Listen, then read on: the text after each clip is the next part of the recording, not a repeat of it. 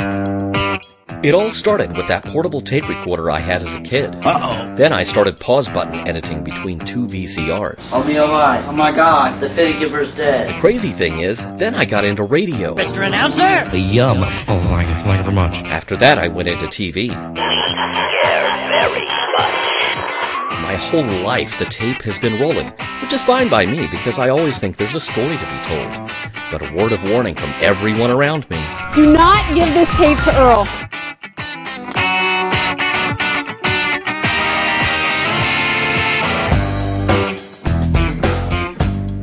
Welcome back, everybody, to Don't Give This Tape to Earl.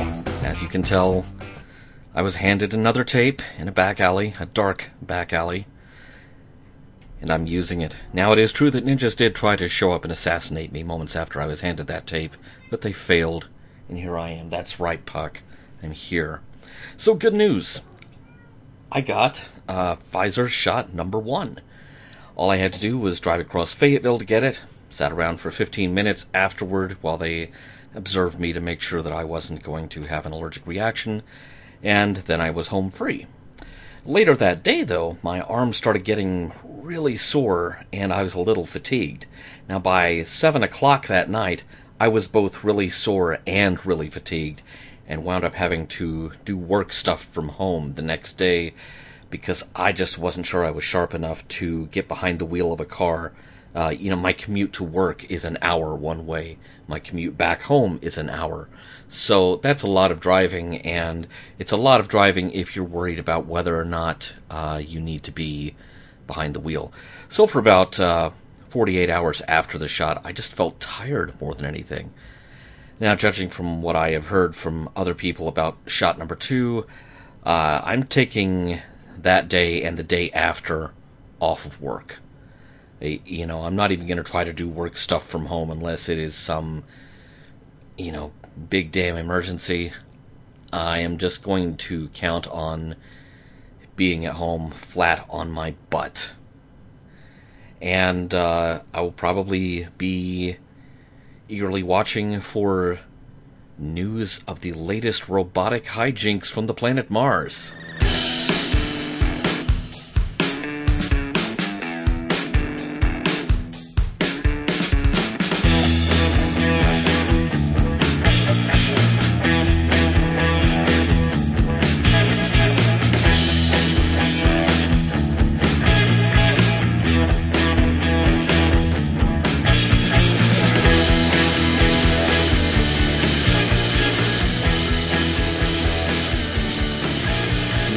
Right after the last edition of Don't Give This Tape to Earl dropped, NASA released the Perseverance landing video, which I'm sure everyone has seen that by now, but it is actual, it's none of this sequence of still images taken on another planet. It was actual video shot by an off-the-shelf video camera from Earth that was added to the Perseverance rover and added to the landing hardware before launch. Now, of course, there were lots of technical trade-offs. It couldn't impact the performance of the rover doing science, or landing safely in any way. But that video is just amazing. It's kind of sad that they didn't get audio to go with it, but just the video is... That's going to inspire an entire generation of engineers right there. And I am a big fan of them doing stuff like adding video cameras to these missions. Sometimes it's really just for PR purposes. Although I think in this case, there was some valuable engineering data that was gathered by having full motion video cameras on board. But now I want to send a GoPro to Jupiter, or maybe send one to Venus. Let's just send GoPros all over the solar system, okay? That's all I'm saying. It's a good idea. Now, Perseverance's little buddy, the Ingenuity Mars rotorcraft, yes, let me say that correctly this time. The rotorcraft has flown. On Monday, April 19th, it lifted off from the surface of Mars, hovered for about 40 seconds, which is a pretty good feat for a small vehicle in what the instruments read as I believe they said the winds were between 4 and 13 miles per hour, and it managed to steady hover. Touched down safely. Running its blades actually shook off some of the red Martian dust from the solar panels that are also built into the blades, and more flights were planned and carried out. Now, Ingenuity was only expected to function for about a month, but keep in mind that Spirit and Opportunity were only supposed to operate for a nominal lifespan of about 90 days. Nominal. Oh, hey, Nominal Bot. Nominal Bot's back, everybody. He's been trundling around a little more frequently as I record my podcast. Each of them stayed operational. That Spirit and Opportunity, that is, not Nominal Bot. Each of them stayed operational for years and years. Well, actually, Nominal Bot stayed operational for years and years. Anyway, Ingenuity might turn out to be a pretty tough little bird, and who knows how long it might tag along with Perseverance on its adventures. So you realize, of course, this means we have floaty robot buddies on Mars. After 4 successful flights, Ingenuity is now getting a mission extension that will have it traveling along with Perseverance, which is finally going to get underway, getting some actual mileage on its wheels. This is like a cartoon in the making. You've got a rover robot and a plucky little helicopter robot. More like a hell yes-a-copter, because it has exceeded all expectations. Nominal. Yeah, you're damn straight it's nominal, buddy. Nominal. Okay, now, have you seen or heard about this kerfuffle going on surrounding NASA giving SpaceX the only contract for a human-rated lunar landing system? Now, Jeff Bezos, who's always in the news thanks to Amazon, but also heads up a competing private spaceflight company called Blue Origin, which was in the running for providing hardware for NASA for this purpose. Bezos is claiming that NASA changed the selection parameters at a very late stage so that they pretty much favored SpaceX and only SpaceX. Elon Musk, being who he is taunting Bezos on Twitter about this because, that's how adults are supposed to act. Or at least it's how adults acted for about the past 5 years, in the political environment that we were in at the time. Elon, just a little note, you shouldn't still be acting that way. In case you haven't gleaned this from past space news segments of this show, SpaceX is really cool, but Elon Musk is a f***ing asshole. Also, I have problems with Bezos. I just made him a Star Trek villain. I have problems with Bezos because we're talking about a guy who just negotiated a massive divorce settlement that would have flattened the economy of several small countries at once. But, like Musk, he still has enough money to work on his own private space fleet. Blue Origin is neat too. I'm not against the idea of a privatized spaceflight industry. Neither of these guys is an angel, however, but I don't see where our default go-to landing vehicle is this thing that keeps exploding in the sky over Boca Chica, Texas. That's our best option? Really? On what basis? Just because the company has enough infrastructure that it allows them to rapidly build the next one that's going to explode on a sunny Texas afternoon? Is it perhaps somewhat important to note that Congress has yet to weigh in on this sole contract business? And I'm not sure that I see this sole contract award thing surviving even a single round of congressional scrutiny. Then again, if there's anything both sides of the aisle love, it's obscenely rich people. So, who knows?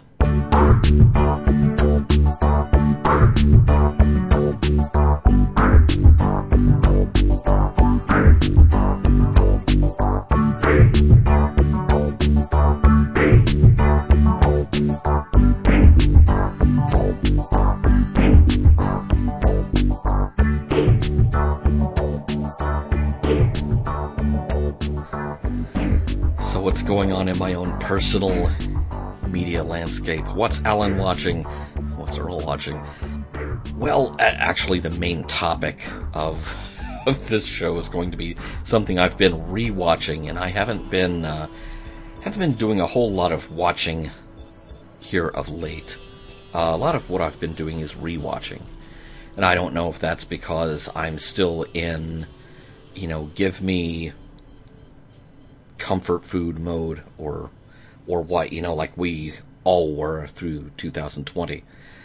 Now, book-wise, I did pick up Sid Meier's memoir, and it's literally called Sid Meier's Memoir, from the creator of the Civilization games, the Civilization PC games, and quite a few other games. And I actually wasn't even going to pick this up, except that I found it on sale at the Fayetteville Barnes & Noble, and I found myself in the Fayetteville Barnes & Noble because it's right next door to Fayetteville's Petco. Okay, I have to go get cat food at least once every couple of weeks. Putting a bookstore right next to Petco, that's really, really dangerous. So, now you know more about the layout of Fayetteville, Arkansas than you ever knew before.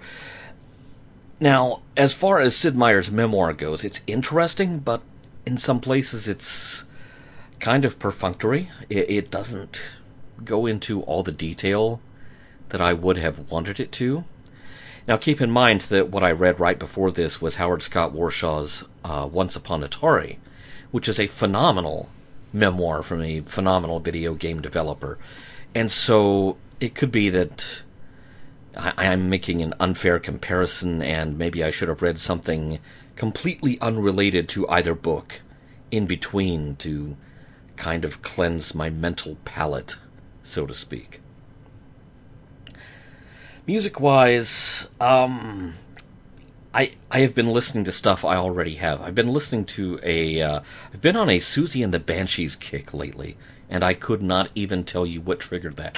Yeah, it's Susie and the Banshees and the Shins. So it's bands that start with S and are a certain number of letters into the alphabet. Now there's a combination for you, Susie and the Banshees and the Shins. A lot of what I've been listening to lately is podcasts, and I wanted to give a shout-out to some of my fellow podcasters.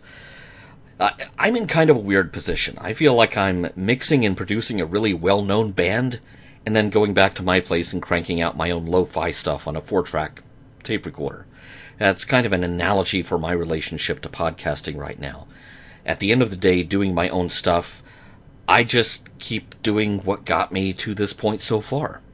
A lot of what I've been listening to for the past year to keep myself as close to sane as I ever bother to get, which is none too close, has been some of my friends doing the same.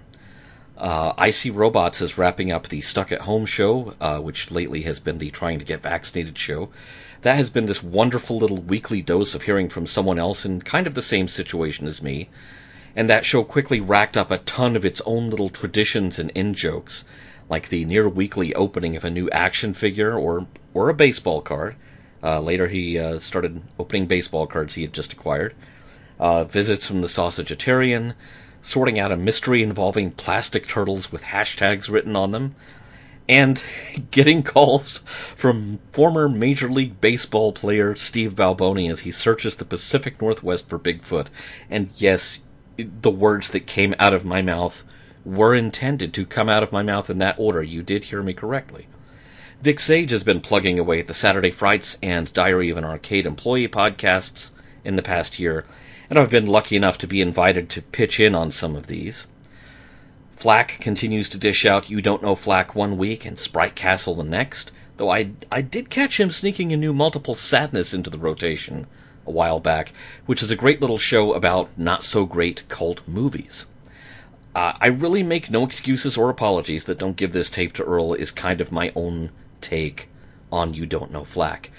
And I don't think it's any surprise that Select Game takes a lot from Ferg's Atari 2600 Game by Game podcast. Paul and Dan at the Half Measures podcast have been endlessly entertaining, and as much of a Kiwi-phile as I am, I'm kind of pre-sold on a podcast coming out of New Zealand, but also I like getting a fresh non-American perspective on a media landscape that sometimes seems kind of American-dominated. Now, sure, I listen to a lot of pro podcasts as well, but I really appreciate it at a time when I couldn't just go and hang out with them. Getting to hear from my friends, getting to hear that they were okay, or sometimes a bit less than okay. I totally understand that. There were times in the past year I wasn't exactly okay myself. I wanted to put more of my own shows out there, but like a lot of people, I was struggling with the new abnormal normal. I'm still trying to find a place for regular podcast production in between two jobs, one of which is also podcasting, and maybe something that for the first time in many years might approach the minimum requirements of being what some of you people out there call a personal life. That's kind of taking up some of my time too. So I'm glad that everyone, from my patrons to every single one of you listening to this, has been so patient, and I hope you're all okay. I think we're almost out of this. So, now let's talk about what we came to talk about.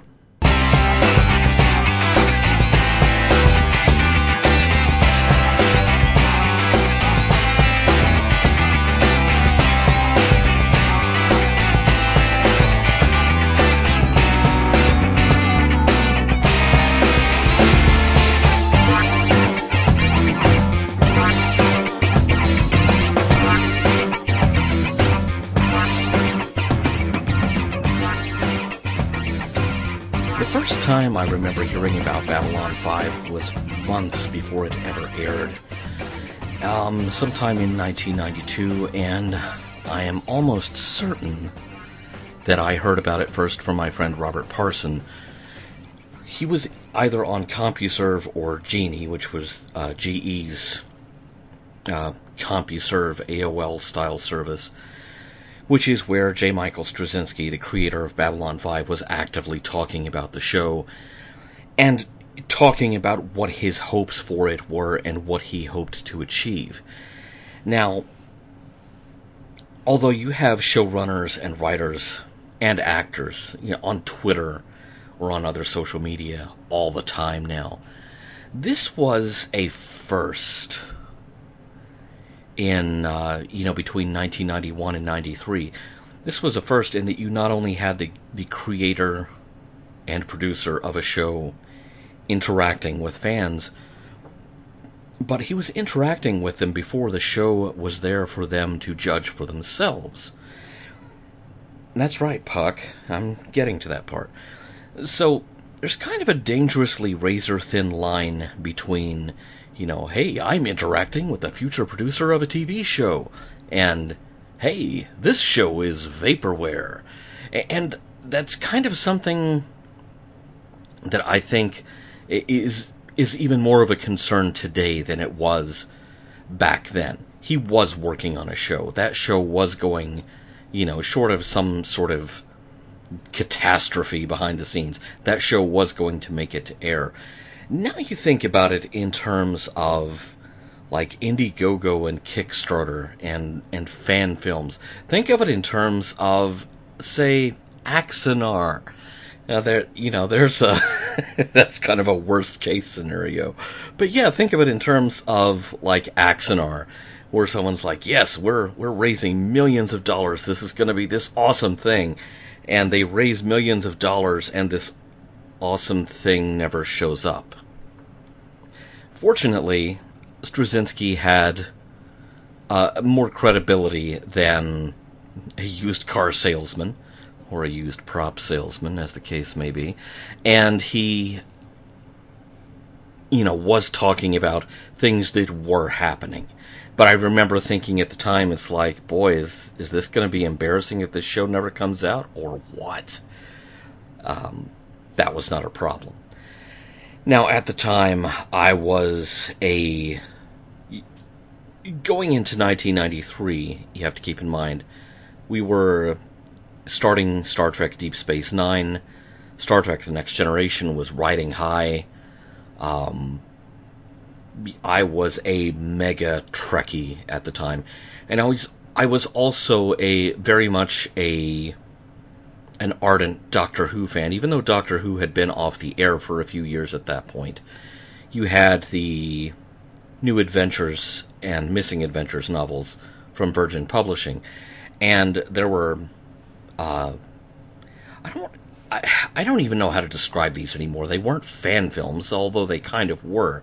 But the way British copyright law works, you had production companies that were entirely staffed by fans, putting actors who were fans in front of cameras operated by fans, and working from a script that was written by fans, but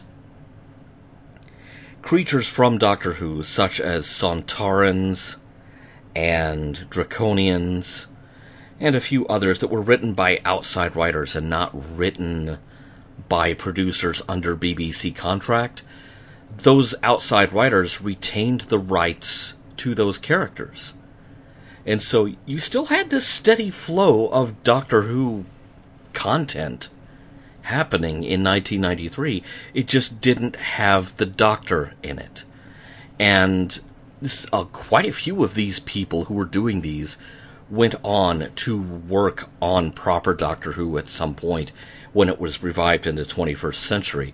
So you're talking about people like Nicholas Briggs, Mark Gatiss, that sort of thing.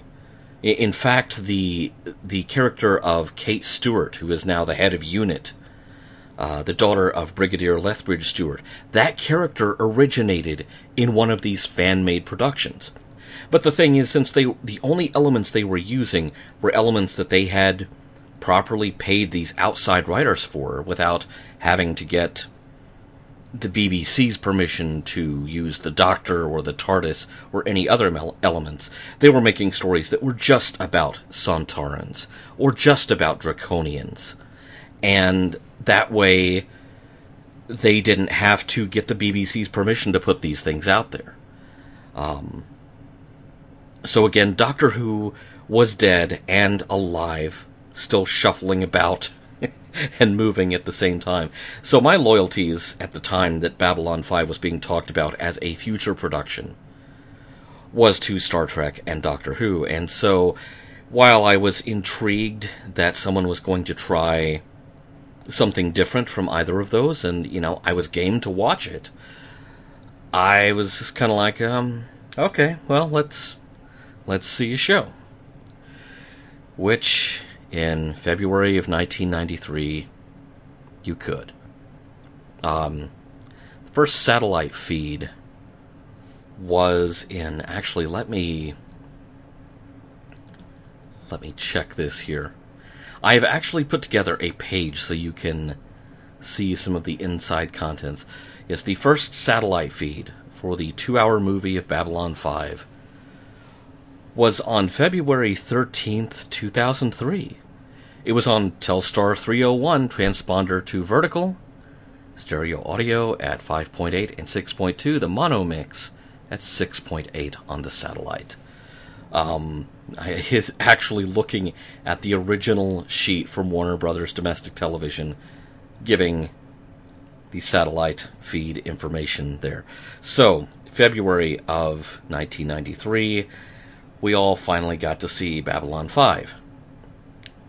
Unless you were trying to watch it on KPBI, which was the local Fox station for the Fort Smith, Arkansas area. KPBI was not yet on the local cable system, and so I had to tune it in on a black and white TV that was not connected to cable. It was antenna only. It was actually a black and white TV that, if I remember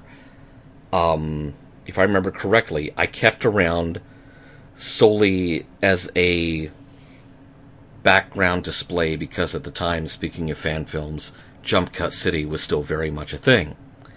Which means that, and I keep promising that at some point there will be the definitive Don't Give This Tape to Earl podcast about Jump Cut City.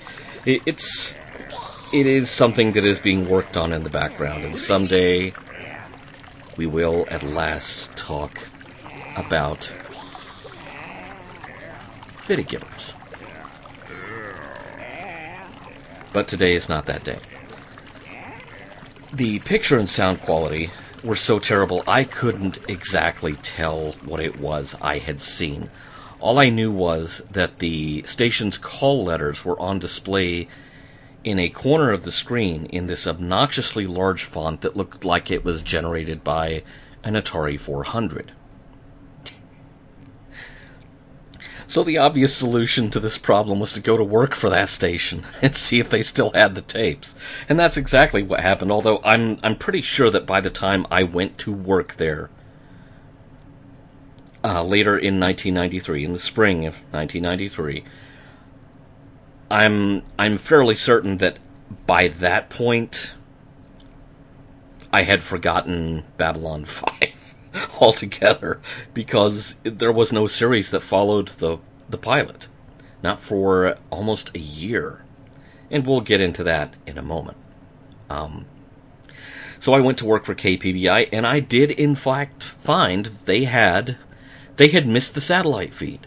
And so they had 2 hour-long 3/4-inch tapes, one for each hour of the movie, with national commercials in it and with blank spots for local commercials, that had to be shipped to the station. So, on one of my long weekend shifts, because I had long weekend shifts, I made a VHS dub of the pilot movie of Babylon 5, knocked the commercials out, took that VHS home to watch after hours, and now that I could see it and hear it, I thought there was some potential there. This was not the best introduction I've ever had to a television series that I ended up liking, okay? I really liked kind of the noir lighting that they were going for. One of the reasons that I liked it was not just atmospheric. I suspected that this show had a much lower budget than the Star Trek series that were on at the same time.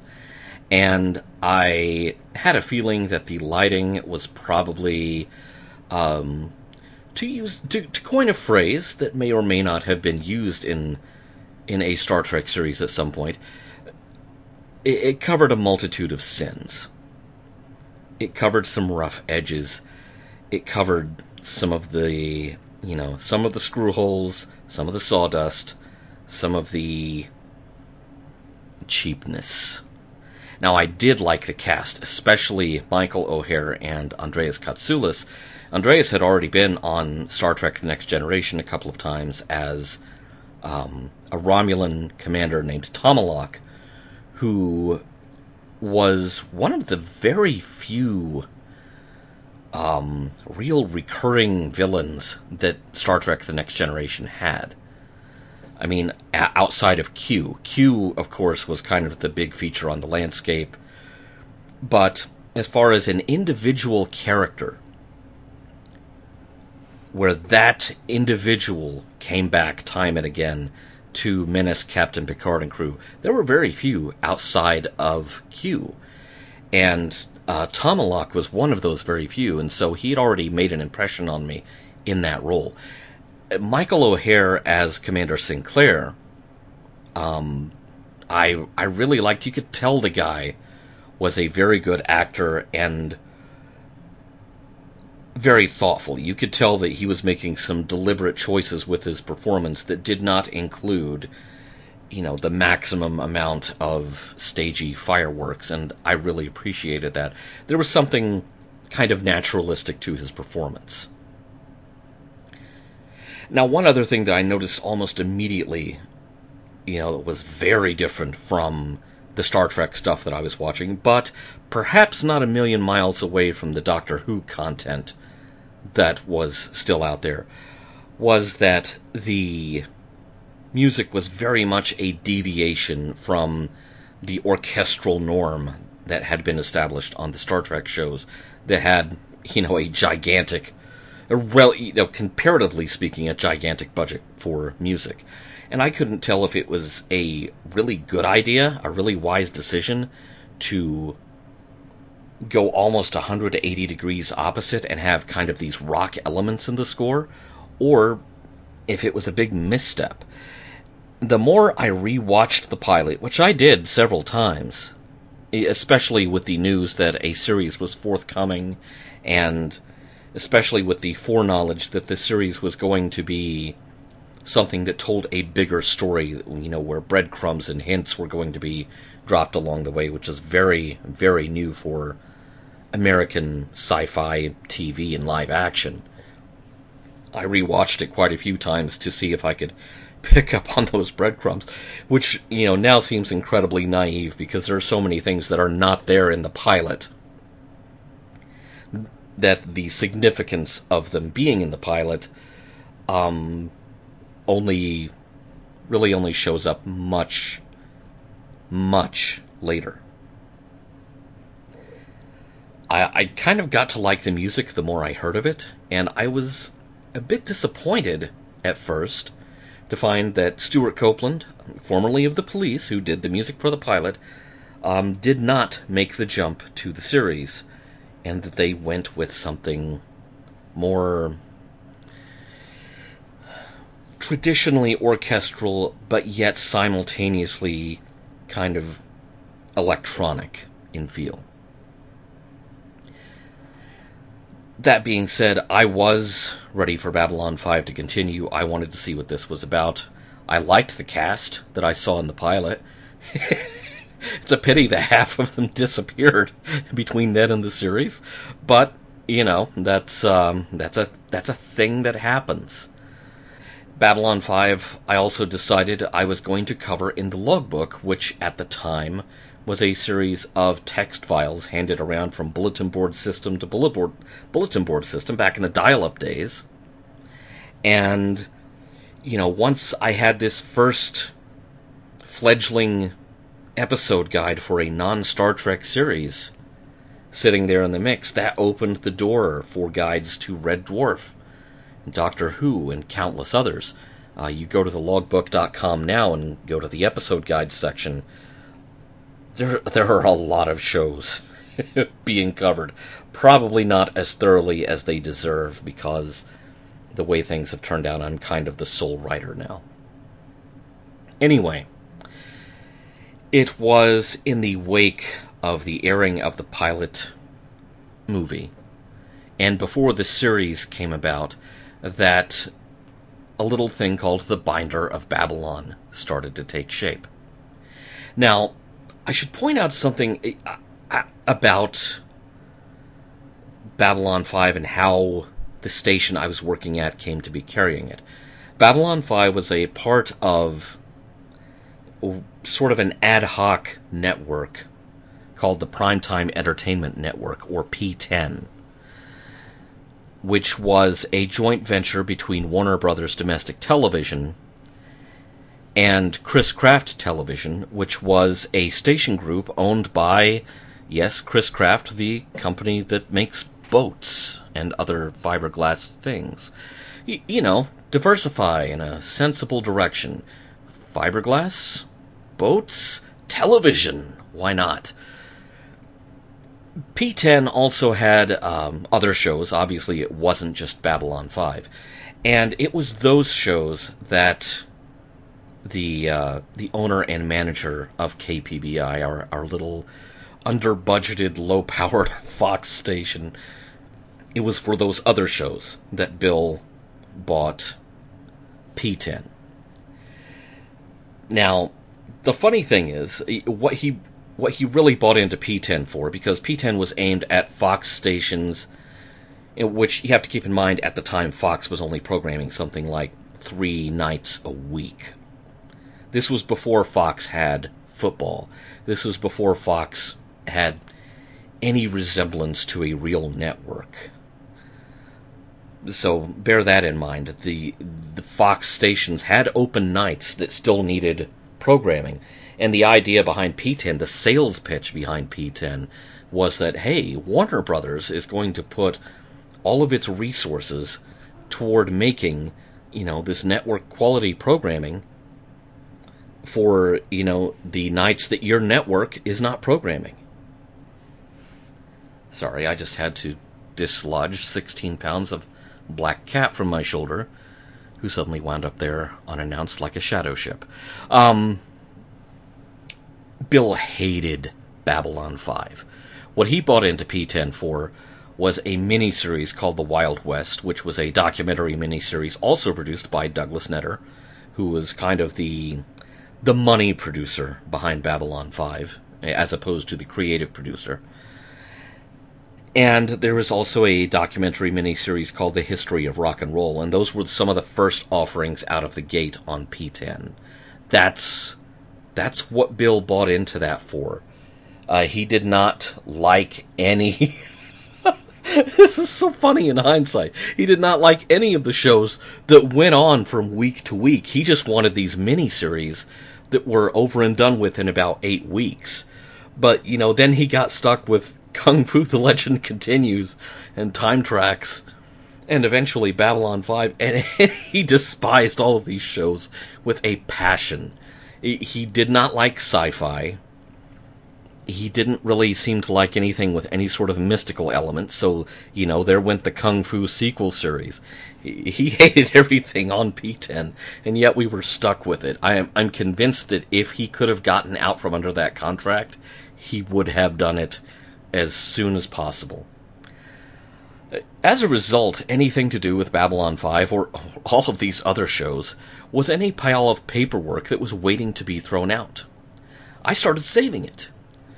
And we're talking about a lot of stuff. We're talking about promo material, synopses, the aforementioned satellite feed schedule sheet, a ton of 8x10 black and white glossy photos, TV guide ad slicks, and at some point I put together a 3-ring binder of all of it, and just started keeping everything that showed up. One of the oddest bits of promo material, I was talking before about Stuart Copeland's music, his theme music for the pilot movie. One of the oddest things that I found in the promo material that was about to be thrown out was an open reel tape of the Stuart Copeland theme song. Why did they send this? Did anyone use this?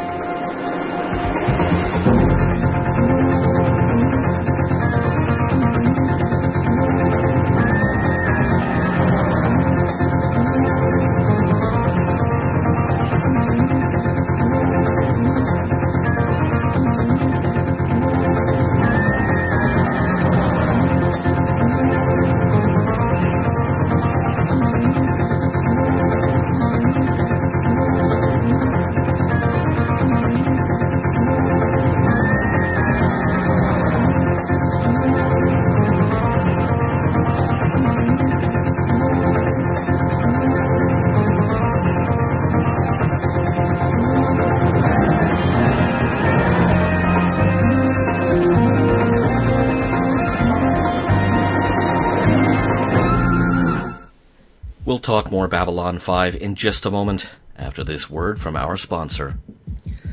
Ashley Thomas is the Nerdy Blogger. Ashley has a master's degree in literature and language, as well as a decade's worth of experience in writing for web publications. If you're looking for someone to assist you with copy for your website, blog posts, email campaigns, web store, social media management, or assistance with search engine optimization, Ashley's your gal. Ashley also spends her time writing about film, television, and comic books, contributing to such sites as fangirlish.com and popcultureretrorama.com. You can learn more about Ashley and the work she does at nerdyblogging.wordpress.com, where you can contact her for more information about her writing services. The Nerdy Blogger is proud to be a supporter of thelogbook.com and its podcasts.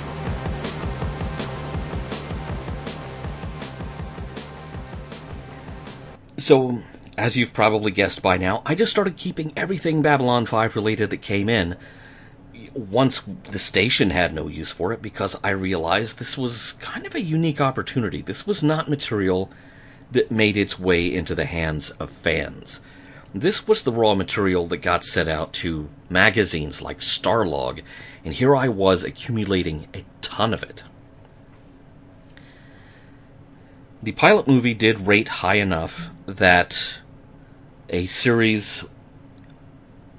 the series was promised if a certain ratings threshold was met, and that was met. But then Warner Brothers kind of jerked Straczynski around and started convening focus groups and talking about, we need some changes made to the show before it comes back as a series, which it finally did in January of 1994.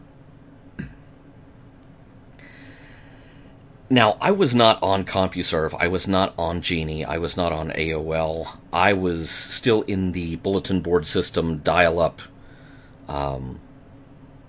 ecosystem there. I think I had some newsgroup access via FidoNet, which was a thing that was just kind of starting to blur the line between the BBS world and this thing called the Internet that we were, hearing so much about as being, something that's going to change the future.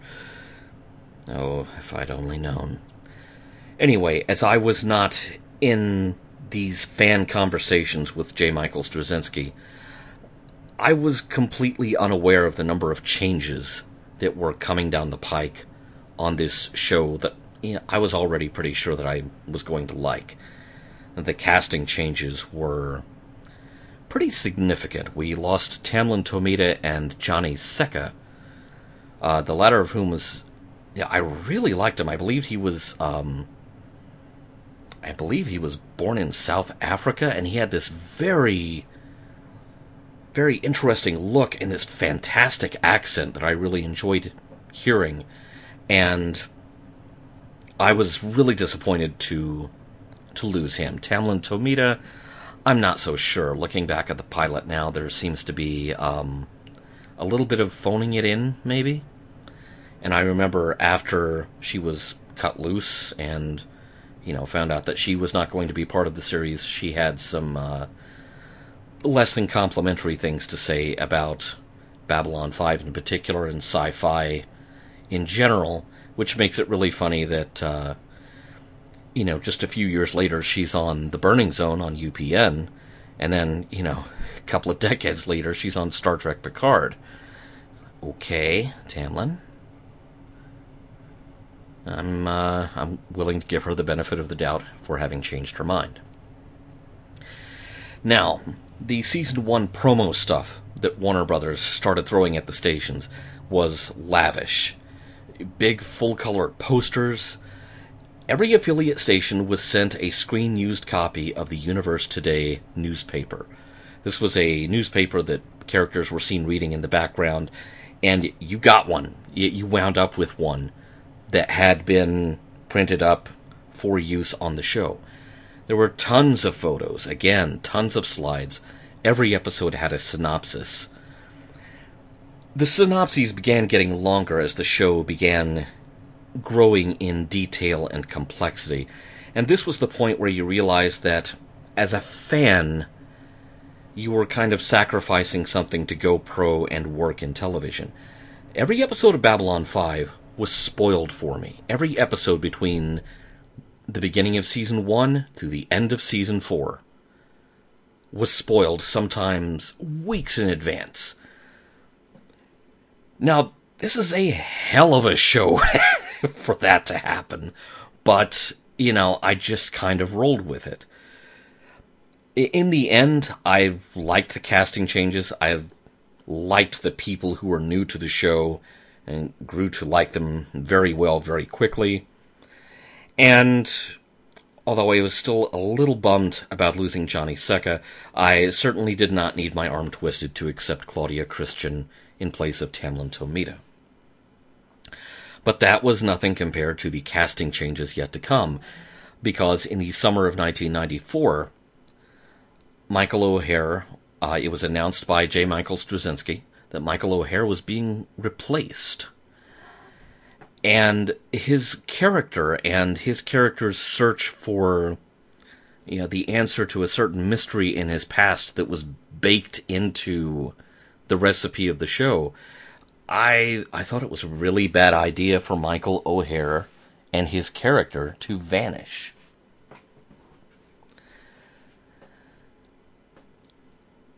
It was announced later that Michael O'Hare was being replaced with Bruce Boxleitner, who's been, lightening all of our boxes for so many years. And bless him for that. I liked Bruce as Tron. I liked him as Scarecrow. I was really unsure about him taking over as the lead of Babylon 5. I may have made a couple of cracks about Captain Tron when this announcement was first made. But it turned out it wasn't bad. It's kind of funny, though, that if you think about it, Bruce Boxleitner's, cult classic career highlights always involve computer graphics happening around him. That's just an odd grace note for one's career to have. The story ramped up and began tightening, and in Season 2, by this point in Season 3, it was almost exhausting.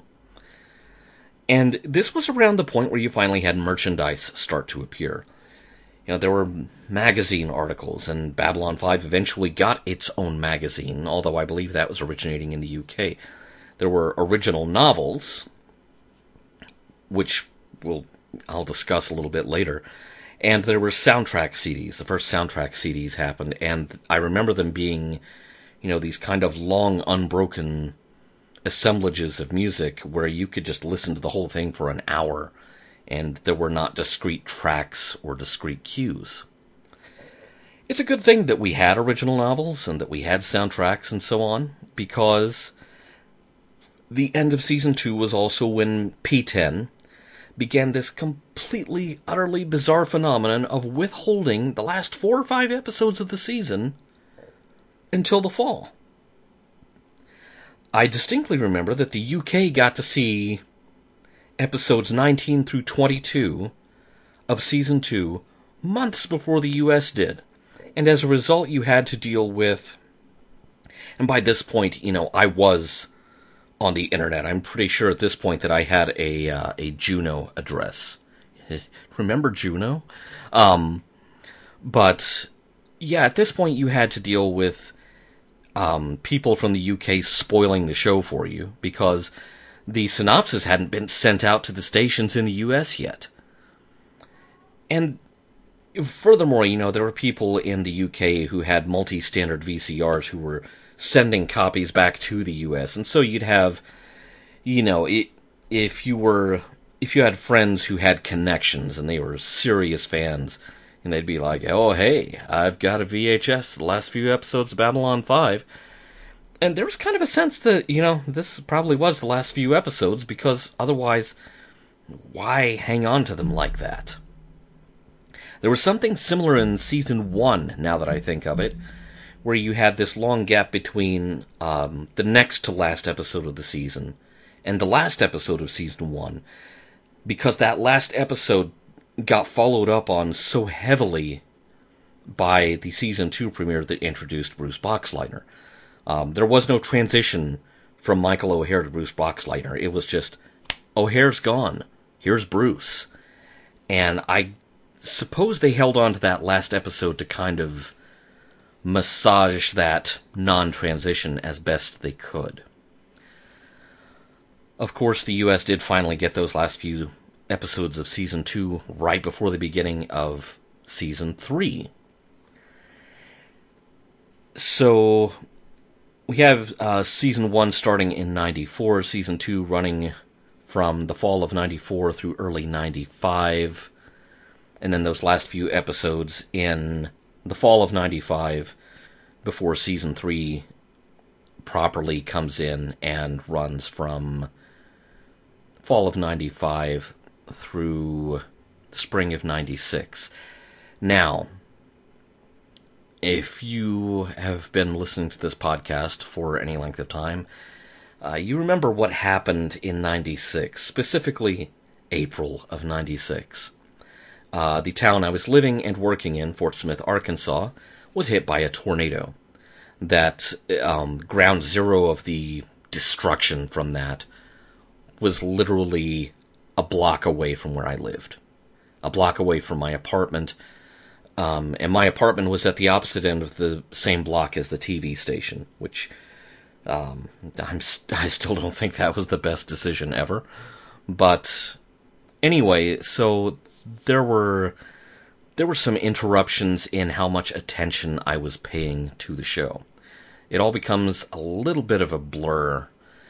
I remember the Season 4 promo kit, when it first arrived in late 96, had these fantastic posters that had the cast looking upward.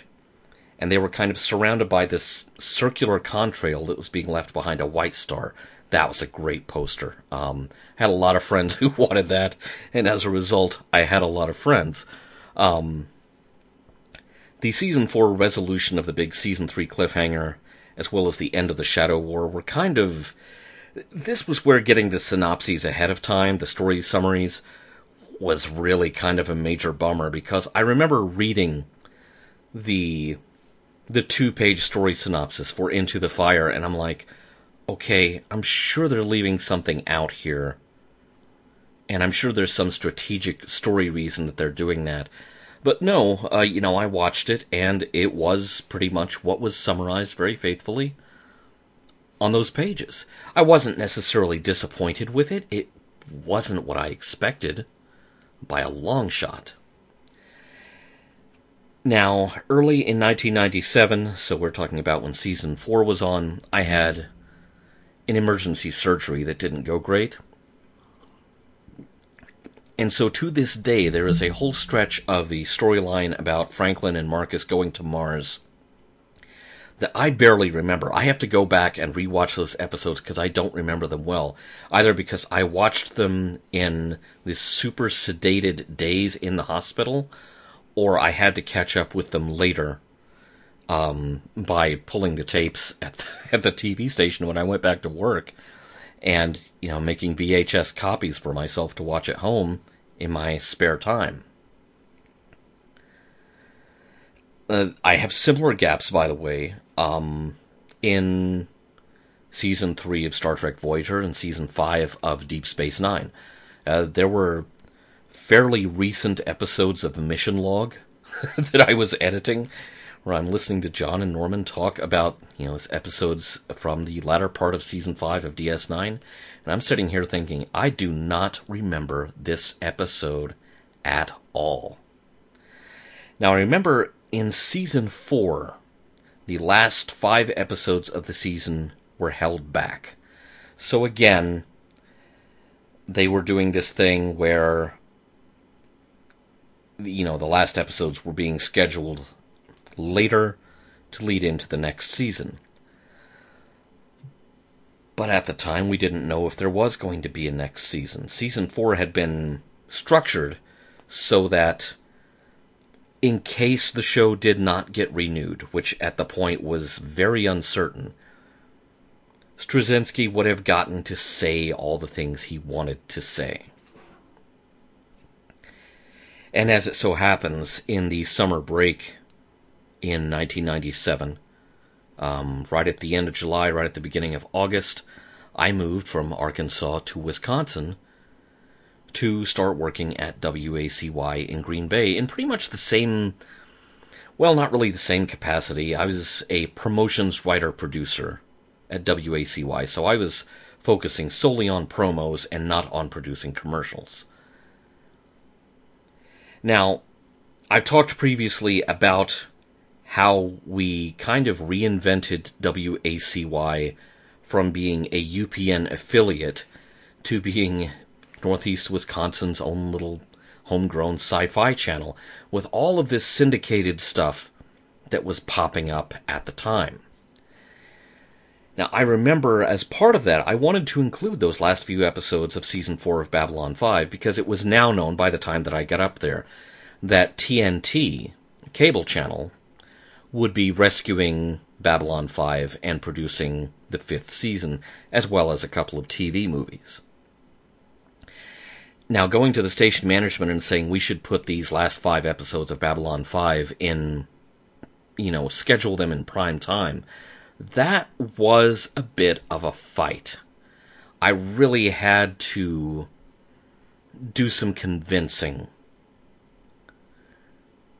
of the station management to actually make that happen. And not least of which is because, their knee-jerk response to it was, we're providing free promo time for Ted Turner?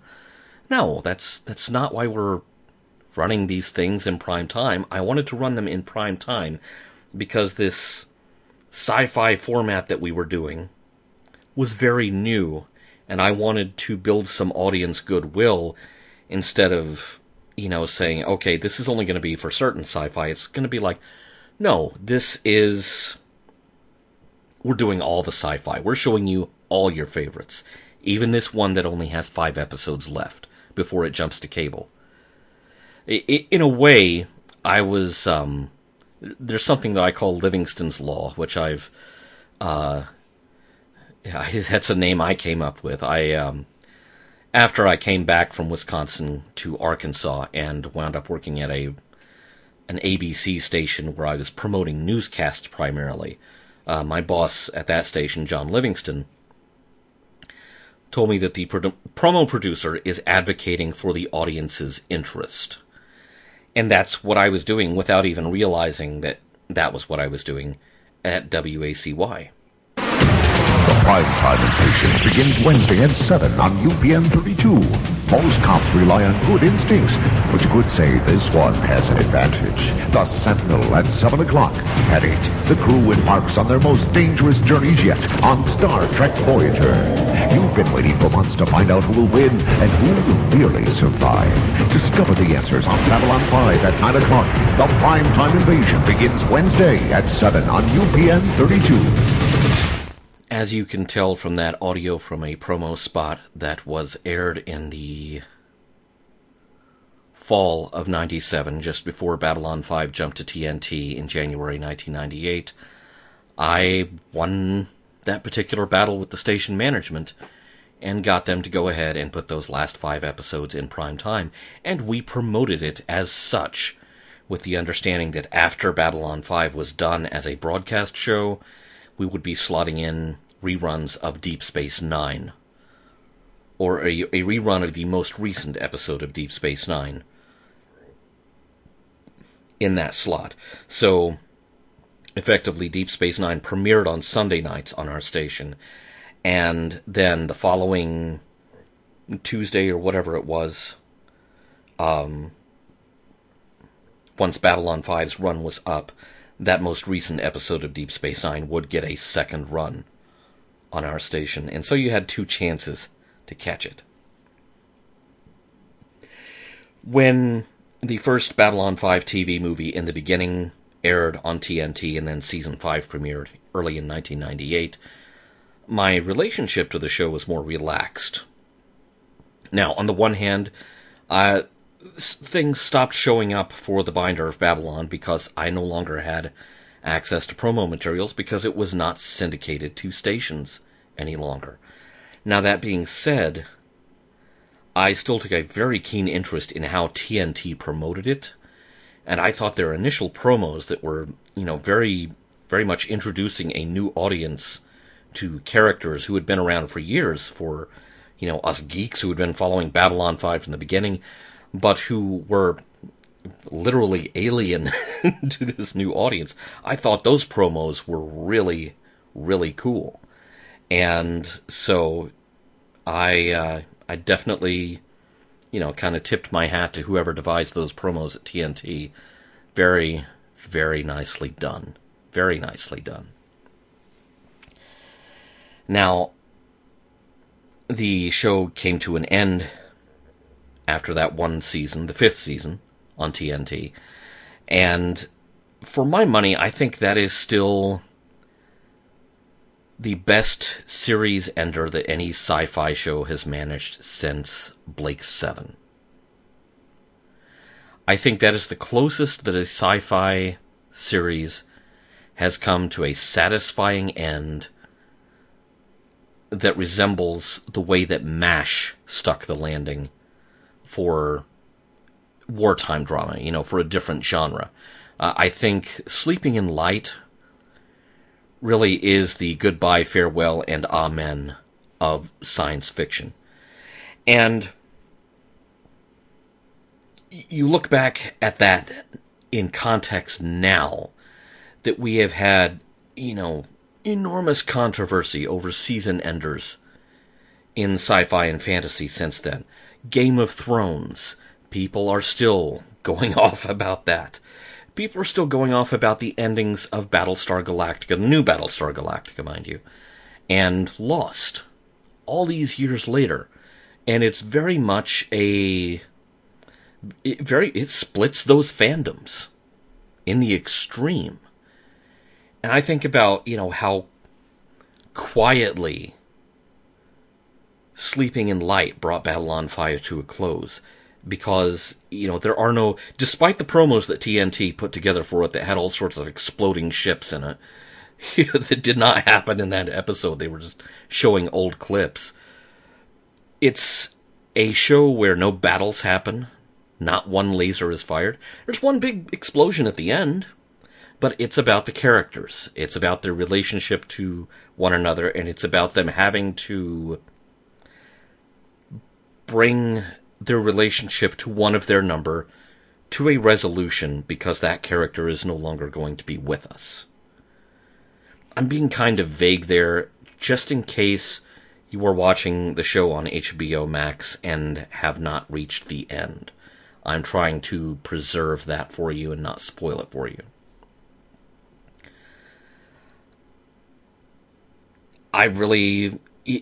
J. Michael Straczynski has said that what he wanted fans to get from that last episode was a feeling that all the time that they had invested in Babylon 5 was time well spent. And that is exactly the feeling that I got from it. Now at this point we're talking late 1998. There was even more merchandise, including CDs that included every note of music from a specific episode. These were from Christopher Frankie's label Sonic Images. And there was also a sadly very brief series of 6-inch tall action figures from Exclusive Premiere. Now, these figures, despite being taller, you would think, okay, so they're going to have more articulation and more detail than, say, your Kenner Star Wars figures of old. Not really. They could just as easily have been 3 3/4-inch figures, and that would have been great. In fact, I would love to see some smaller figures for Babylon 5, and I would like to see a line that encompasses more of the characters. So, Super 7, if you're listening out there, I have ideas. I literally have lists of characters that I would like to see become action figures. Give me a shout. Now, somewhat frustratingly at this point in the story of Babylon 5, there are more TV movies to come, or at least one more. There was at least one sequel series to come that was already approved by TNT. Unfortunately, it became kind of a victim of the law of diminishing returns. The sequel series on TNT that didn't air until the summer of 1999, by which point it had already been canceled because of behind-the-scenes skullduggery going on between TNT and J. Michael Straczynski. It featured a fascinating batch of characters in a story that I had kind of seen before. It's, you have a set amount of time to search the universe for the cure to something that is going to wipe out all life on Earth. Only this time it doesn't involve the Gamelons or Starsha of Iskandar. It involves the Drakh Plague. So, if you didn't get that reference, basically, kind of the same story had already been done by a 70s anime called Space Battleship Yamato, which was dubbed and lightly rewritten for the Western world as Starblazers. Now, that being said, there was no guarantee that it was going to exactly follow that. And in fact, Straczynski has even said that the Plague plotline might have been tied off before the show had run its course because there was another story to tell. That's kind of fascinating. I kind of wish I had gotten to see that and sort of alleviate some of my cynicism there. I will say this one other thing about Crusade. I am the one guy who loved the music for that show. It's so idiosyncratic and unexpected and very different from Babylon 5. I actually interviewed the composer, Evan Chen, and maintained a friendship with him for several years because, I made known at the outset that I liked what he was doing. And he seemed awfully appreciative of that. Now, in conversations later, he revealed some stuff that I was not aware of from Usenet conversations and so on, that there was an element of racism that was coming into some people's assessment of his music, and I haven't got time for that. I don't mean there's no point in spending time talking about it. I mean, I haven't got time for that kind of mindset. I think Evan Chen stuck his toe in and held a door open that got kicked open later by composers like Bear McCreary, who was able to, when Bear McCreary took over the music for Battlestar Galactica after the pilot miniseries, he began weaving like every possible Earth culture into this multi-ethnic stew that was at the same time very listenable. I'm of the opinion that Evan Chen was doing that in 1999, before the revival of Battlestar Galactica was in development. But because it wasn't exactly the same as Christopher Franke, people were all over him, and that disappoints me. Babylon 5 fandom tends to be very positive. That's one occasion where I felt that there was a side of it that's just as toxic as Star Trek and Star Wars and Doctor Who fandom that we have now in the 21st century. So, every fandom has, at least one moment where it fails to live up to the material that it's a fan of. The reason Crusade got cancelled was that TNT wanted to reformat the show to make it more compatible with the wrestling programming that they had adjacent to it on the schedule.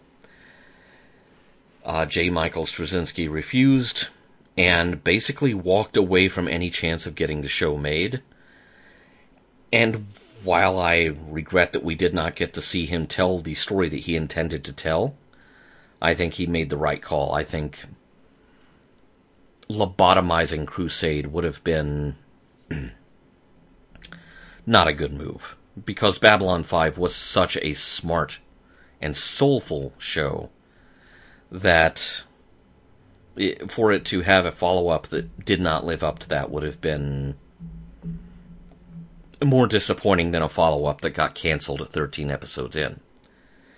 In 2001, there was a TV movie on the Sci-Fi Channel called Babylon 5: The Legend of the Rangers. And again, this was intended to be the pilot for a series, but this time, something was kind of off. I wasn't that crazy about the story that was shaping up. You had another all-powerful ancient enemy from the distant past, only this time instead of the Shadows, it was called the Hand. Which certainly could have made for some interesting Warner Brothers corporate synergy with the whole talk to the hand thing, but otherwise, no, I'm sorry. And the phrase, "we live for the one, we die for the one," was used so often you could have made a drinking game out of it that would have actually killed people's livers. In 2007, there was a one-off direct DVD movie release called Babylon 5: The Lost Tales, which was kind of a promising start on something new. It was shaping up to be kind of Twilight Zone in the Babylon 5 universe. So you have ongoing characters, locations, and situations, but these little one-off stories that, may happen after the series proper, they may happen during the series proper. But at this point, having been through Crusade, having been through Legend of the Rangers, at a gut level, I knew not to expect anything more from the Lost Tales after that first release. And sadly, I was right. Which is so disappointing, because you think about it, the Lost Tales could have circled around and finished off Crusade. But it didn't. The DVDs started showing up at this point as well, DVDs of Babylon 5 proper, the 5 seasons, and eventually the various TV movies, and it was nice to have them, but they looked terrible.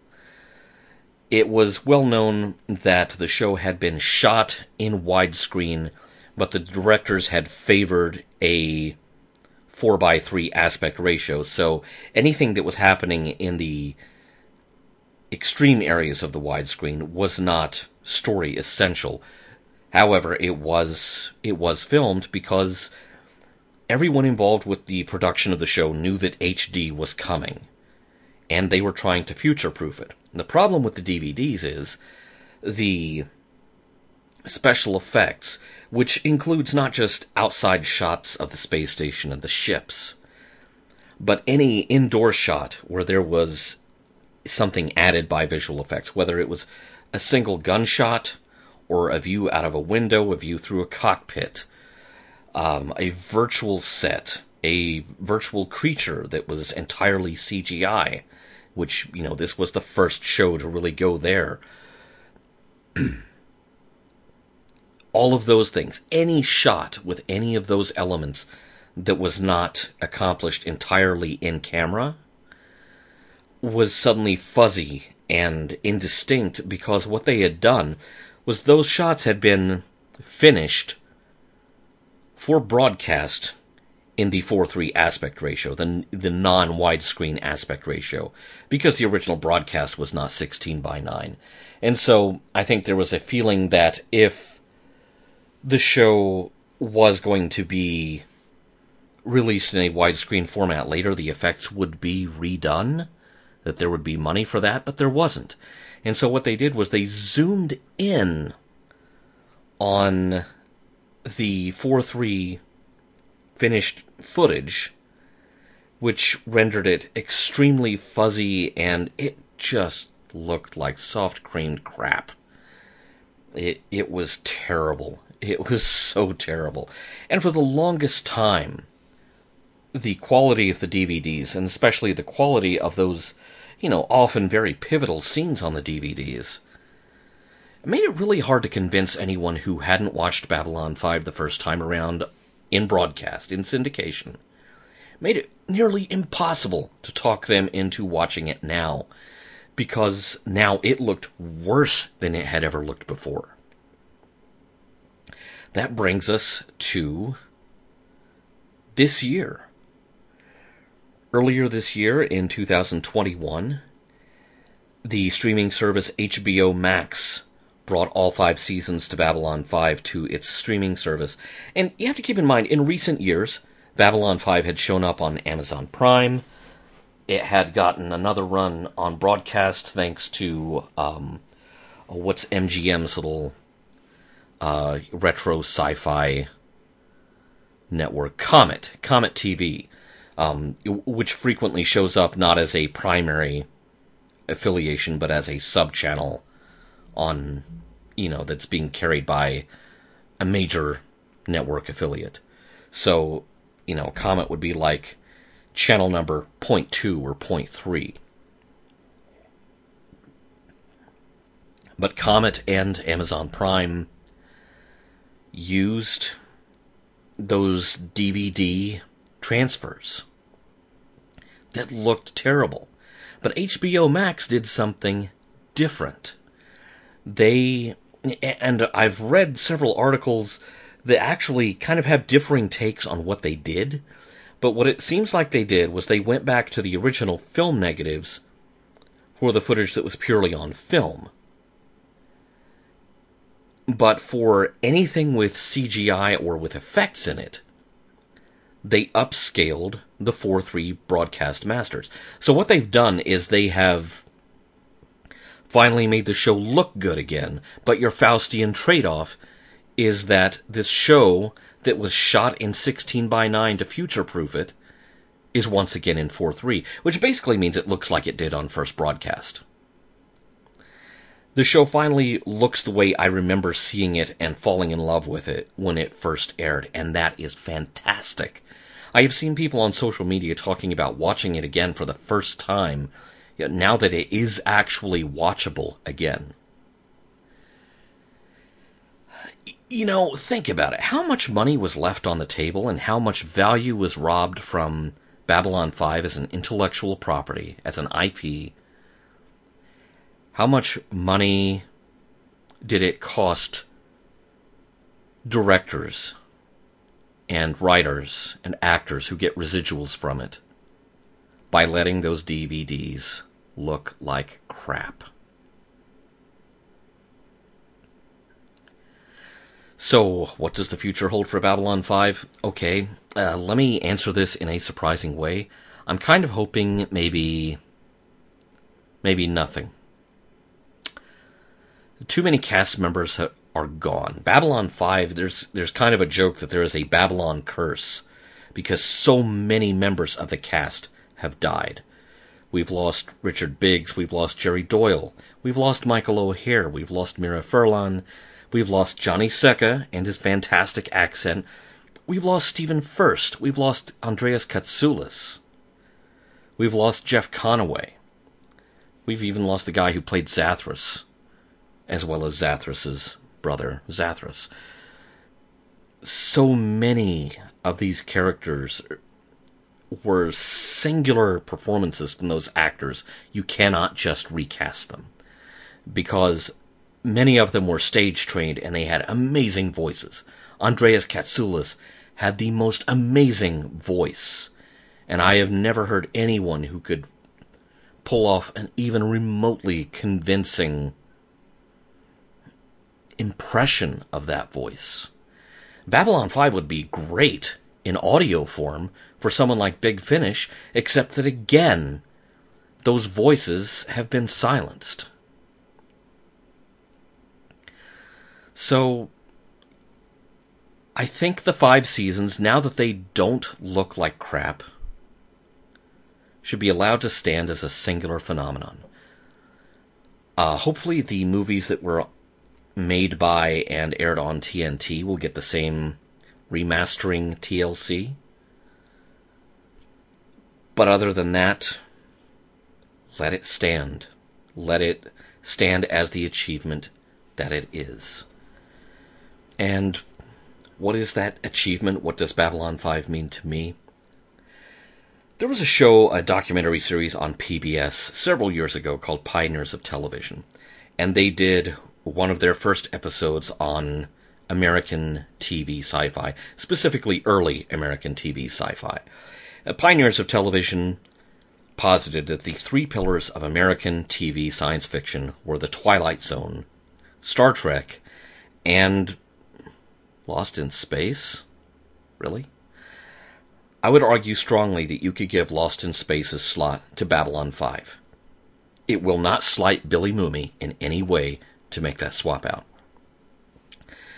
Lost in Space has not had the genre-changing impact that Babylon 5 had. You may have more people who know catchphrases from Lost in Space than people who know catchphrases from Babylon 5, but Babylon 5 brought story arcs and serialization to sci-fi and changed the landscape permanently. It made it okay for the writers of a show to assume that the audience is going to keep score and that you can just tell the story. So you can find Babylon 5's fingerprints in Buffy, Battlestar Galactica, modern Doctor Who, I think is very influenced by Babylon 5. Lost, The Expanse, Game of Thrones, modern Star Trek.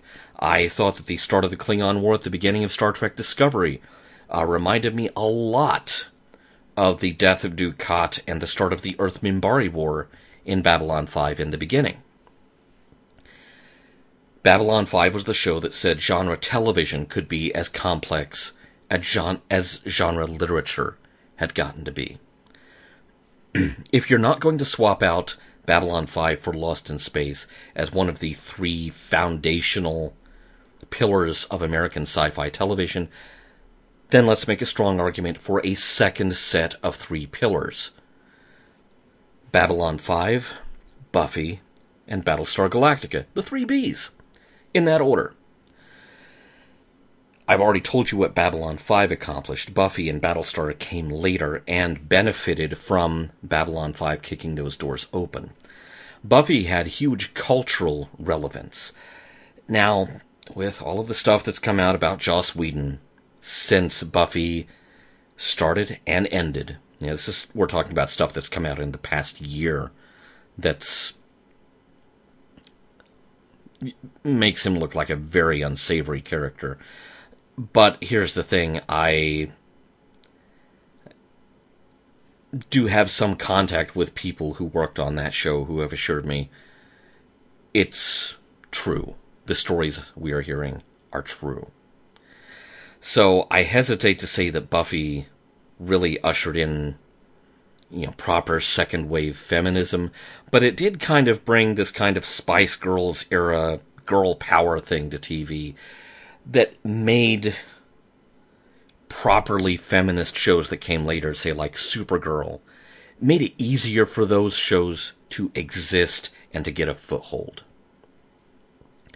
Battlestar reminded us that, like Star Trek, sci-fi can tackle serious issues, and Battlestar really went to town with a lot of issues that were very much on our minds just a few years after 9/11. But because it involved spaceships and toasters, you could say these things easier than you could say them about people. And, perhaps make people realize that saying these things about people who happen to be of a different nationality, a different religion, a different skin color, what have you, was just as silly as saying them about robots. Babylon 5 for me, however, was the perfect mix of serious and fun. I think Buffy also got a lot of that ratio right. Battlestar didn't. Battlestar got to be a death march.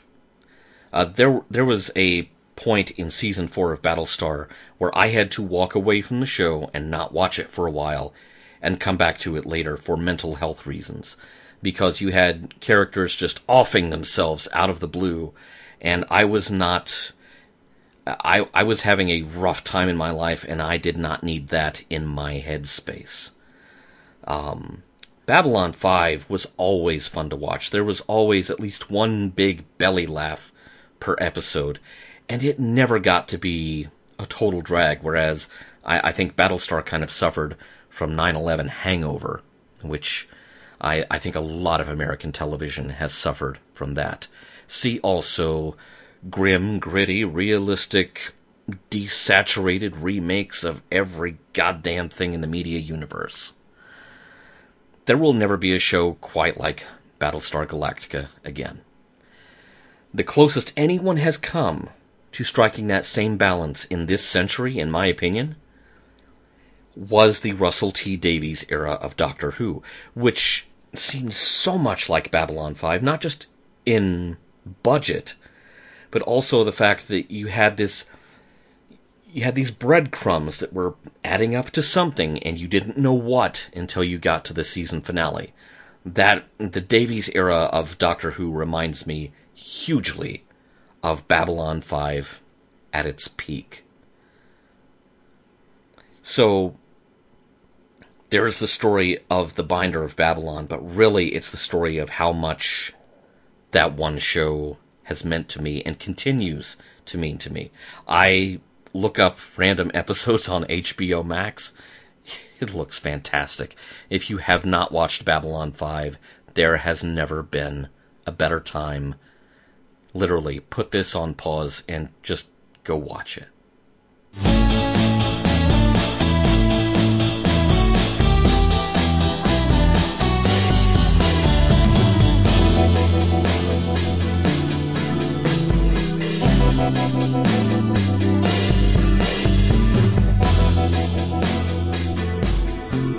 Okay, if you've already watched Babylon 5 and you just let the show keep going, welcome to the goodies and merchandise section of the show. For those of you who put me on pause and watched Babylon 5, welcome back. I hope you have had a wonderful 5 years. And welcome to the goodies and merchandise part of the show that's always a feature of Don't Give This Tape to Earl.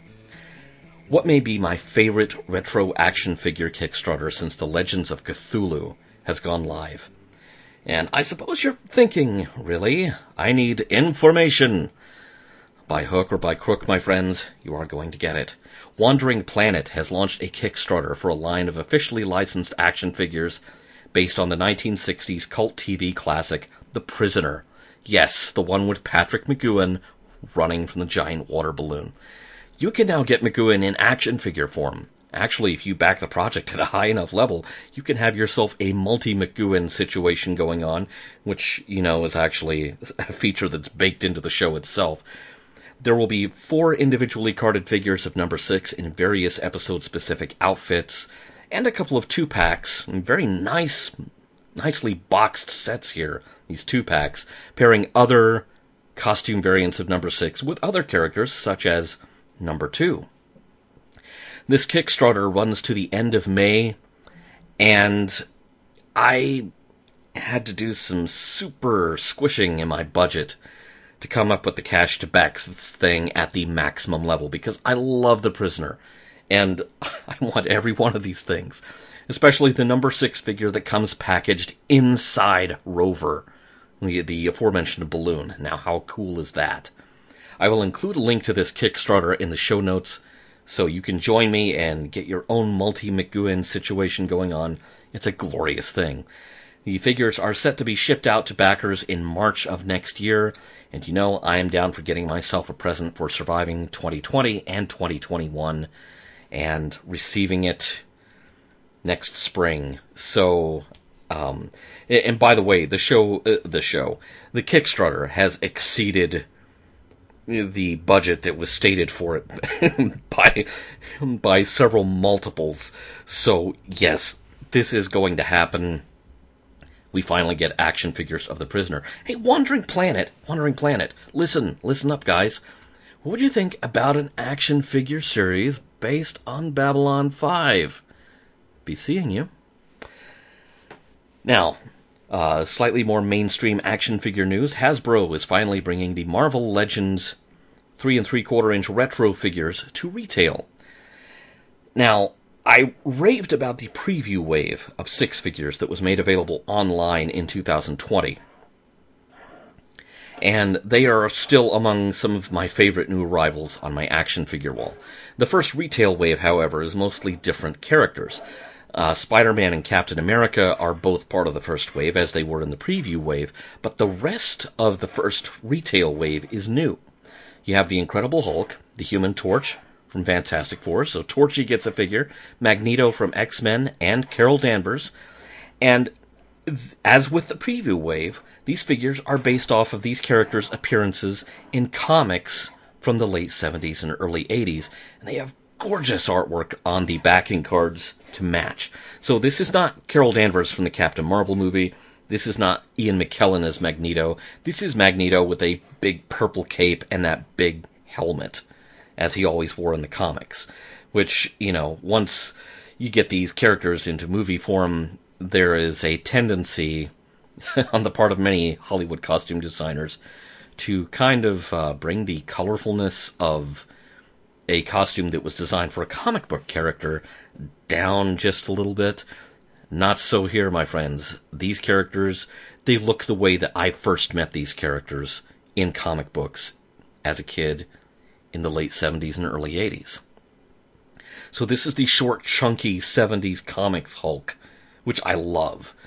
These are really aimed squarely at nerds my age because, if you're about my age, again, if you got into comics in the late 70s and early 80s, this is how your friends look when you first met their acquaintance. And it would have been super cool to have these when I was 7. But hey, you know me, I'm not picky. I will happily take them now. Here's the really cool part. You can already pre-order these in the logbook.com store. There's a link to them in the show notes at thelogbook.com/thistape for this episode of Don't Give This Tape to Earl. I definitely really dig these. If you order these through our Amazon links, by the way, it does help the site survive, basically. Now, I'm guessing that some of the characters who were in the preview wave will probably be peppered throughout future retail waves. So if you missed Iron Man or Black Panther or Cyclops or Electro, don't freak out. There is no way that they are going to leave characters that major sequestered in a preview wave. I would lay money on Iron Man and Black Panther appearing in Wave 2, Cyclops and Electro in Wave 3, maybe in different packaging, so that the preview wave, has a different value to it for the collectors who picked it up. they're not going to wall off those extremely popular characters in an online-only preview wave. Now, you know who I can't wait to see? You know whose figure I want? Lockjaw from the Inhumans. If you're not familiar with Marvel lore, Lockjaw is a giant bulldog. A giant teleporting bulldog. Now, I found this out. Did you know that if you Google giant teleporting bulldog, Lockjaw immediately comes up as the #1 result, because there is only one giant teleporting bulldog in the world, and that is Lockjaw. That's the Marvel retro figure I really want. At the end of this line, when I have a Lockjaw that is scaled to sit alongside the Hulk and the Torch from this first retail wave, I will be a very happy little kid. Hasbro is also adding Jackson the Rabbit, to the Star Wars Black Series. Now, he's part of a Black Series wave with other more recent comics-derived characters, but I hope this means that the crazy old Jedi Knight, who turns out to be crazy and old, but definitely not a Jedi Knight, Don Juan Quixote, will be close behind, along with Ameza and Effie and the Starkiller Kid, and Hedgie, who was kind of a large biped porcupine. I loved this gang of characters. They originated from the Marvel Star Wars comics that came out after the movie adaptation. Right after that first movie, there was no franchise to speak of. There were no rules. There was a sequel being mentioned as a thing that would probably happen, but hey, we didn't even have a title yet. People were thinking, oh, yeah, I'm gonna wait to see that Star Wars Episode 2. It got a little complicated there, didn't it? Anyway, these characters would sometimes hang out with Han and Chewie, and sometimes they would strike out on their own and cross paths with Han and Chewie later in those Marvel Star Wars comics. And that was great. I mean, you had crazy-ass space pirates and stuff that really aligned more closely with Flash Gordon than with Star Wars as we know it now. But it was so much fun. If you were a kid back then, those comics and these characters were so much fun.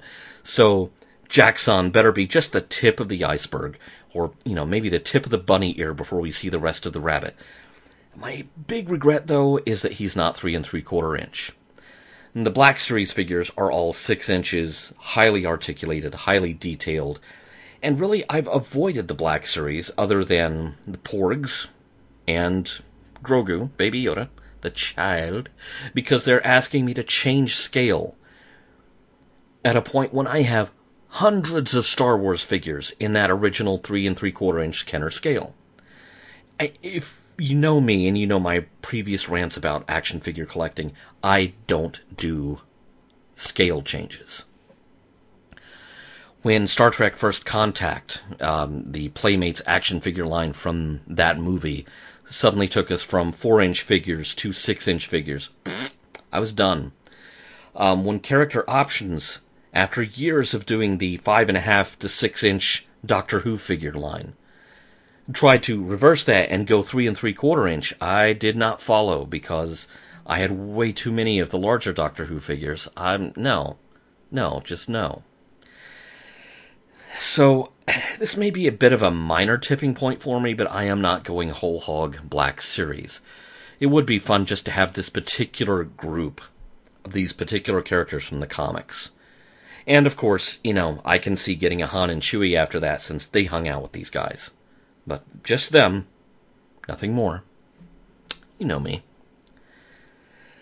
Super 7 has unexpectedly added more Back to the Future reaction figures.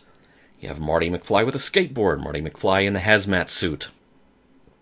You have Doc Brown in his radiation suit from the beginning of the movie, and you have 50s Doc with his mind-reading device. It's a hat that you can put on the figure or remove. I would love to see a DeLorean to go with these guys. I think I've mentioned this before. I have a Kenner Death Star playset, but it is missing the trash compactor. And so what I use basically the basement floor of the Death Star is, that's where I park all the vehicles. So that's where the Batmobile and the Land Speeder and the Imperial Troop Transport and the Light Cycles from Tron hang out. It's like a parking garage.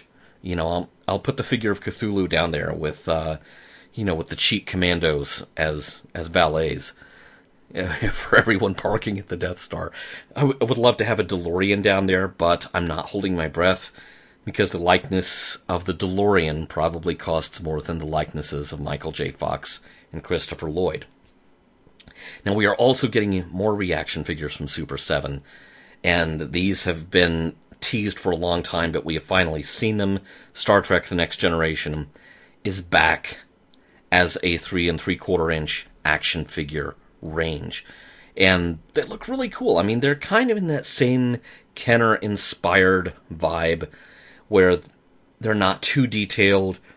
You don't have too many specific facial expressions or poses or anything like that.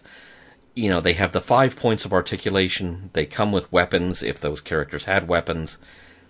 And your imagination fills in the blanks, which was the beauty, really, of the Kenner figures. The first wave of Star Trek The Next Generation, and they've already said there will be more than one wave, consists of Captain Picard, Worf, and Data in their uniforms from Season 3 onward, so you have the tall collars. So this is not the collarless spandex uniforms from Seasons 1 and 2.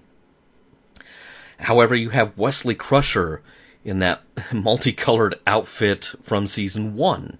Okay, interesting choice. You have Guinan with her big purple hat. Okay, and you have one enemy, you have a Borg.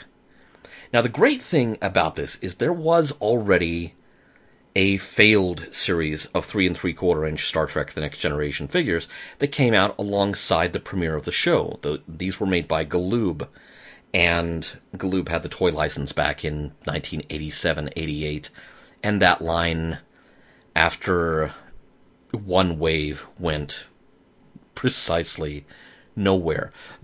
Here's why that's a good thing. One of the things that came out of that Galoob line was a really terrific little shuttlecraft that was scaled to 3 3/4 inch figures.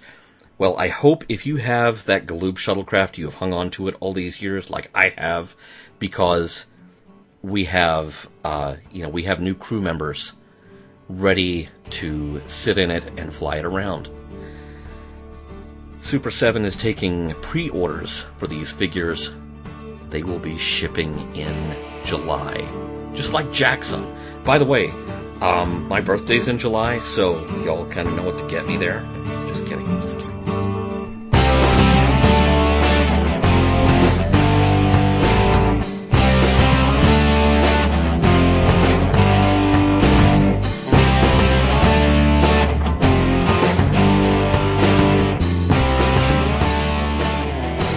So one last thought as we sign off this latest Don't Give This Tape to Earl podcast, because my tape is about to run out.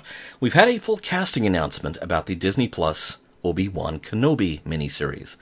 I'm really excited to see Indira Varma from Torchwood and Kumail Nanjiani. I enjoy their work quite a bit.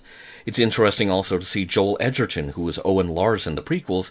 Presumably he will be playing older Owen, older than the prequels, but not as old as we see him in A New Hope Owen. I'm presuming Joel Edgerton will be playing that role again here.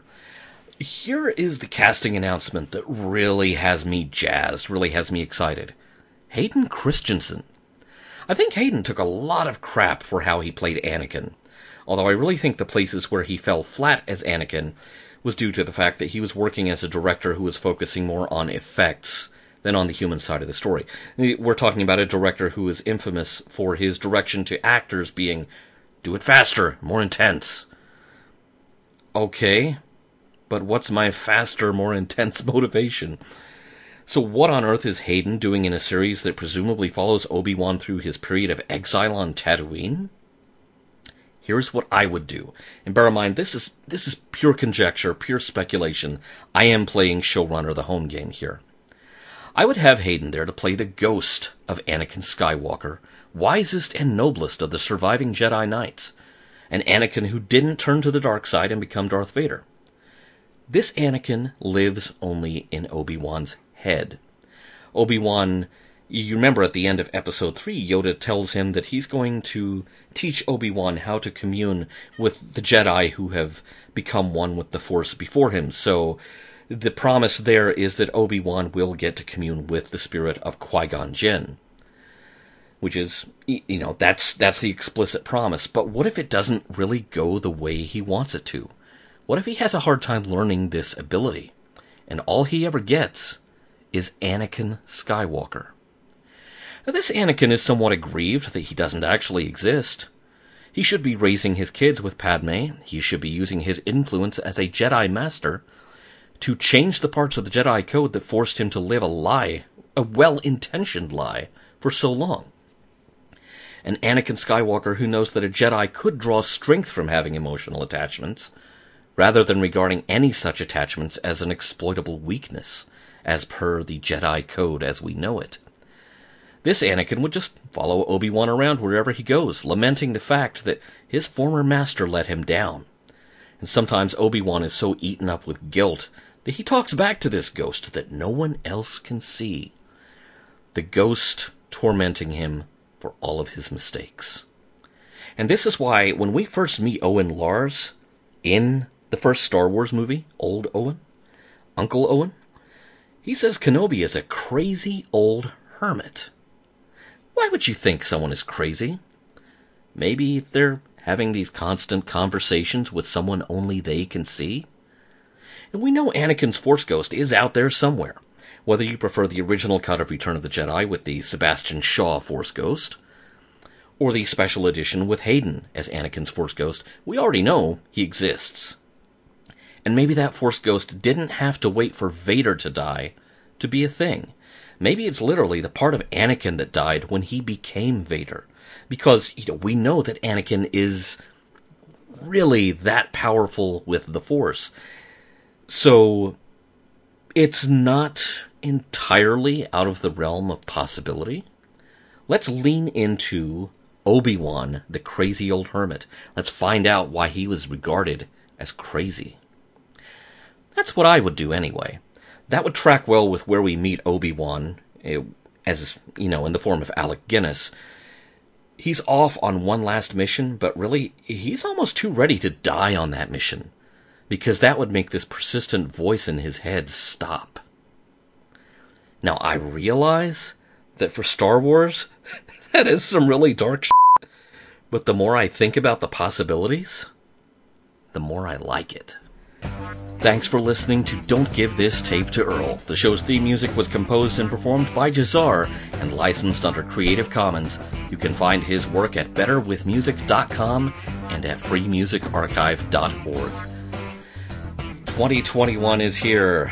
You know that, don't you? I mean, we're like 5 months into it. I know we're kind of all still in, pandemic, living under a rock shell shock here, but just in case you didn't know, it's 2021. And you, my friend, can join the ranks of the Logbook.com's Patreon supporters. Even if you can only pitch in a little bit, even that little bit helps keep the Logbook.com and its podcasts and videocasts going. You could be like Philip, and Kevin, and Ferg, and Darwin, and Cindy, and Paul, and Mark, and Charles, and Ashley, and sign up as a patron at patreon.com/thelogbook. You get show notes and occasional outtakes and other fun stuff. If ongoing pledges of support aren't your thing, pour us a coffee, that's ko-fi.com/thelogbook, and make a one-time donation. That's actually a thing that has happened now. You can also support the site by buying t-shirts, mugs, and even non-medical grade face masks and other goodies from our store at thelogbook.redbubble.com. And if you need to catch up on Star Trek Discovery, Star Trek Picard, Star Trek Lower Decks, or, all the other Star Trek series and anything else on Paramount Plus, you can sign up for a free week through the links on our site. And if you decide to stay as a subscriber, that helps the Logbook. And don't give this tape to Earl a lot. You know what else you can sign up for? You can sign up for the subscription version of Hulu now. And, Season 3 of The Orville, do I need to say anything more than that? Surely not. Don't Give This Tape to Earl is a production of thelogbook.com.